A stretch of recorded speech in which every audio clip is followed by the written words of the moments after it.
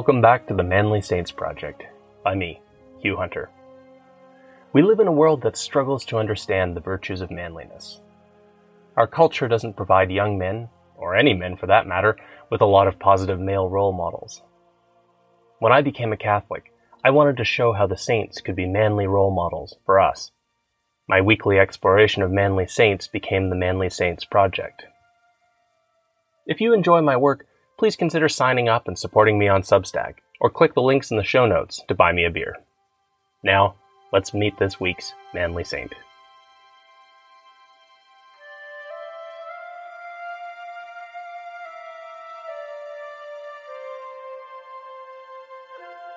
Join me today to meet a saint who followed Socrates until he found his way to Christ. Name: Justin, usually called Justin Martyr. Life: around 100 to 165 AD. Status: saint. Feast: June 1st. As Christianity began to spread through the Roman Empire in the 2nd century, and as the Roman authorities were trying to figure out what to do about it, many Christians decided that the best thing would be to keep a low profile. Yes, of course, some Christians were being abused, but other Christians lived their lives without too much trouble, and maybe that was enough. One early Christian, however, disagreed, and so Justin the philosopher began to prepare his letter of complaint about the treatment of Christians. He sent it to the very top.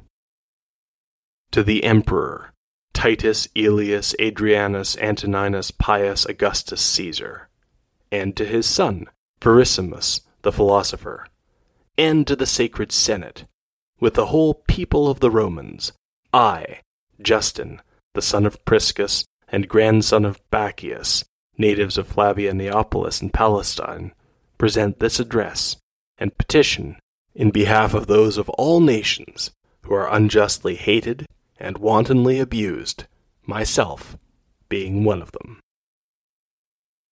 Justin had spent his life making careful, reasoned arguments. He wasn't afraid of making them in front of a skeptical crowd. Now he was a Christian, and he was going to make his arguments for why the treatment of Christians was not right and why it had to stop. Justin had been born in the East, in Flavia Neapolis, the modern Palestinian city of Nablus. His early interest was in philosophy. Justin was fascinated by the figure of Socrates, a man inspired to philosophy by the message of an oracle, and who followed where faith and reason led, even when it cost him his life. Justin's parents had the wealth to allow him to study, and so Justin began a course of studies that would lead him to encounter most of the major schools of philosophy of the Roman Empire. Justin had always been interested in using philosophy to try to understand the ultimate nature of the universe, what philosophers call metaphysics. At this time, philosophers operated within different schools. Justin began his studies as a Stoic. The Stoics are famous today for teaching resistance to pain and emotion, but they had a metaphysics as well. And as Justin learned the Stoic doctrine, he was let in on the big secret that philosophers had been carrying at least since the time of Socrates, centuries before. Philosophers might be pagans, but they could see that there had to be a single, supreme creator. And if there was such a supreme creator, it meant that the worldview of pagans was fundamentally flawed. Pagans imagined that the gods fought each other and jostled for influence. For now, they taught, Zeus, for the Greeks, or Jupiter in his Roman form, was king of the gods, but he had usurped the place of his father, and his father before him had done the same. The philosophers realized that couldn't be right. The supreme being who started the universe must be unlimited. That meant that the supreme being was unlimited in strength, If any god, or even any coalition of gods, could threaten the Supreme Being, then there would be a limitation on his strength. So it was easy to see that the Supreme Being could have no equals. But with this philosophical insight came a melancholy truth. If the god Zeus could be lured by a pretty face, perhaps he could be swayed with a prayer. If the Northerners were the children of Heimdall, no wonder those gods took an interest in their offspring. But the philosophers realized that the god they had described was further beyond human beings than we humans are beyond bacteria. Why on earth would he care about us? In the grand, tragic vision of the Stoics, the universe is ordered by the providence of this god. And yet the Stoics saw the Supreme Being as material and, like us, trapped in an eternal and fatalistic cycle. Justin ate up their theories. There was insight in Stoicism. Justin did not yet know it, but St. Paul had quoted the Stoic sages when trying to explain Christianity on the Areopagus. And yet, Justin found the theory unsatisfying, so he went in search of other teachers. Justin studied with the Pythagoreans. He then studied with the followers of Aristotle, before turning to the followers of Plato. In the teachings of Plato, Justin finally felt like he was coming to an understanding of God. Although they did not put it in these terms, Platonists might have agreed that the human soul was made in God's image. The Platonists understood that the Supreme Being was beyond everything, even beyond names. And yet, they also called that being Father. One day, Justin had traveled to a place in the wilderness to engage in Platonic contemplation of God. Justin had found a nice, private, quiet spot far away from everyone, and that was when he ran into the old man. An old man wandered into Justin's campsite, explaining that he was meeting some friends, which was a weird thing to say in the middle of nowhere. But then the old man asked Justin what he was doing out there, and Justin was too much of a philosopher not to explain the whole thing. Justin spoke of the great philosophers, and the man agreed that they should be read and understood. But was Justin aware that there was another way to understand the nature of God? The old man began to tell Justin about the prophets. Justin and the philosophers were right that human reason showed that God is so far above us that there is no reason to think he pays us the slightest attention. But what if, against all odds, he does? What if God had a history of interacting with human beings, sending prophet after prophet to make himself known? As Justin listened to the old man, he had to admit that this was a possibility. After the conversation, the strange old man was nowhere to be found. And maybe his strange appearance and disappearance was what made Justin follow up on his story, and discover that the prophets had led to something even greater in the time of Justin's own grandparents, the Word made flesh in the person of Jesus Christ. As Justin read, he realized that this was the wisdom he had been searching for his whole life. Justin became a Christian. But Justin remained a philosopher. Socrates had followed where faith and reason led him. Justin was doing the same. And as Justin thought about Socrates, he came to think that Socrates had known the Word too, in a darkened manner.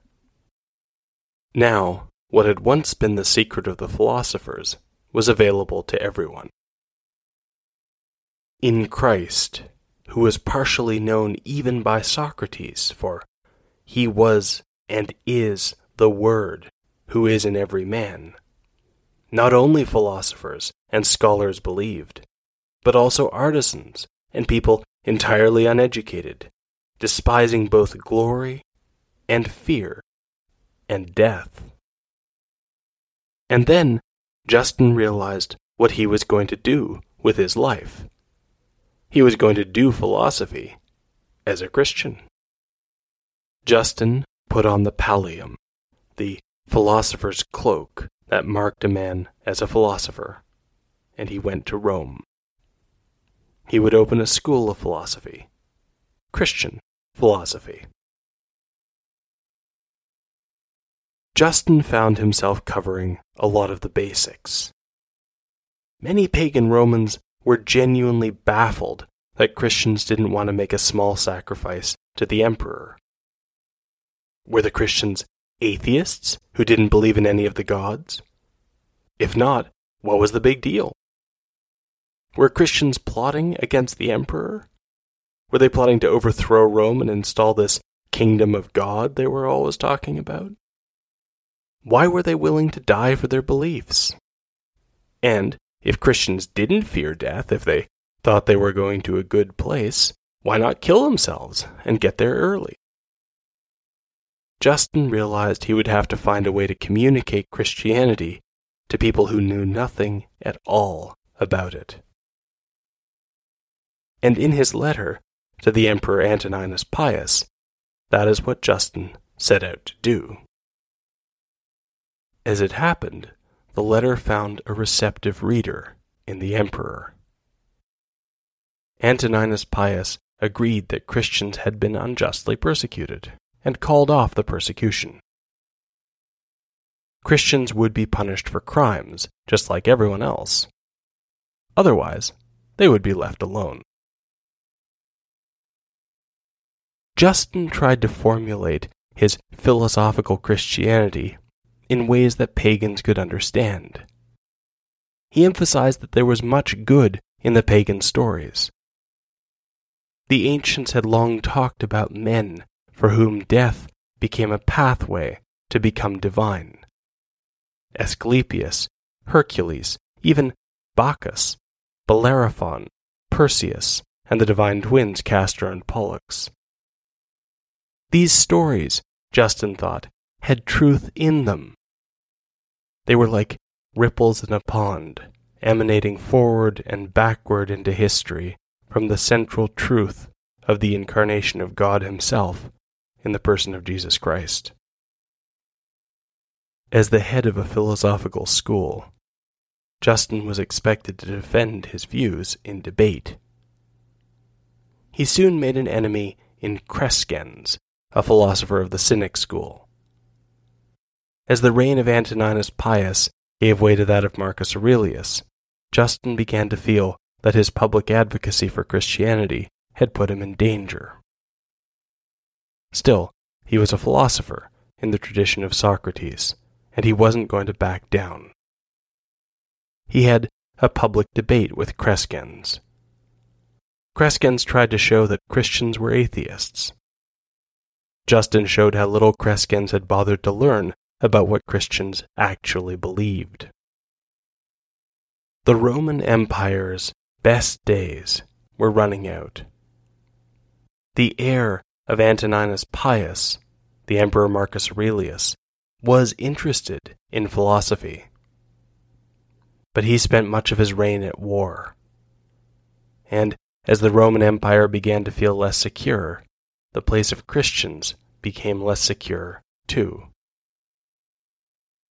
As the persecutions returned, Justin decided to write another public defense of Christianity. This time, he addressed it to the Senate of Rome, and he told them that if they could find Crescens, Justin would be happy to do a rematch with the Senate as audience. Some said that Crescens, angry at having been humiliated by Justin, plotted to turn Justin's Christianity into a charge against him. Whatever the cause, the attitude to Christians hardened, and Justin found himself hauled before a Roman prefect named Rusticus and told that he had to sacrifice to the emperor. Justin, refused. The prefect was surprised to see Justin there in his philosopher's cloak. The prefect hadn't realized that there were educated Christians. And so he decided to examine Justin's views and see whether he couldn't talk this learned man out of becoming a martyr. Justin had spent his life following Socrates into philosophy. Now he, just like Socrates, was able to give an account before the end. The prefect asked Justin whether he had some notion of heaven in his mind. It was a philosophically clumsy question. Justin had spent his life explaining Christianity, and he answered the question. But Justin the philosopher couldn't resist first correcting the prefect's theory of knowledge. The kingdom of God, Justin explained, was no mere opinion. Justin was quite certain there was such a place. Justin was perfectly certain that the martyrs who had gone before were there in God's kingdom. And now, Justin himself was happy to go and join them. Justin the philosopher would finally have the chance to meet the God he had pursued through philosophy and into faith.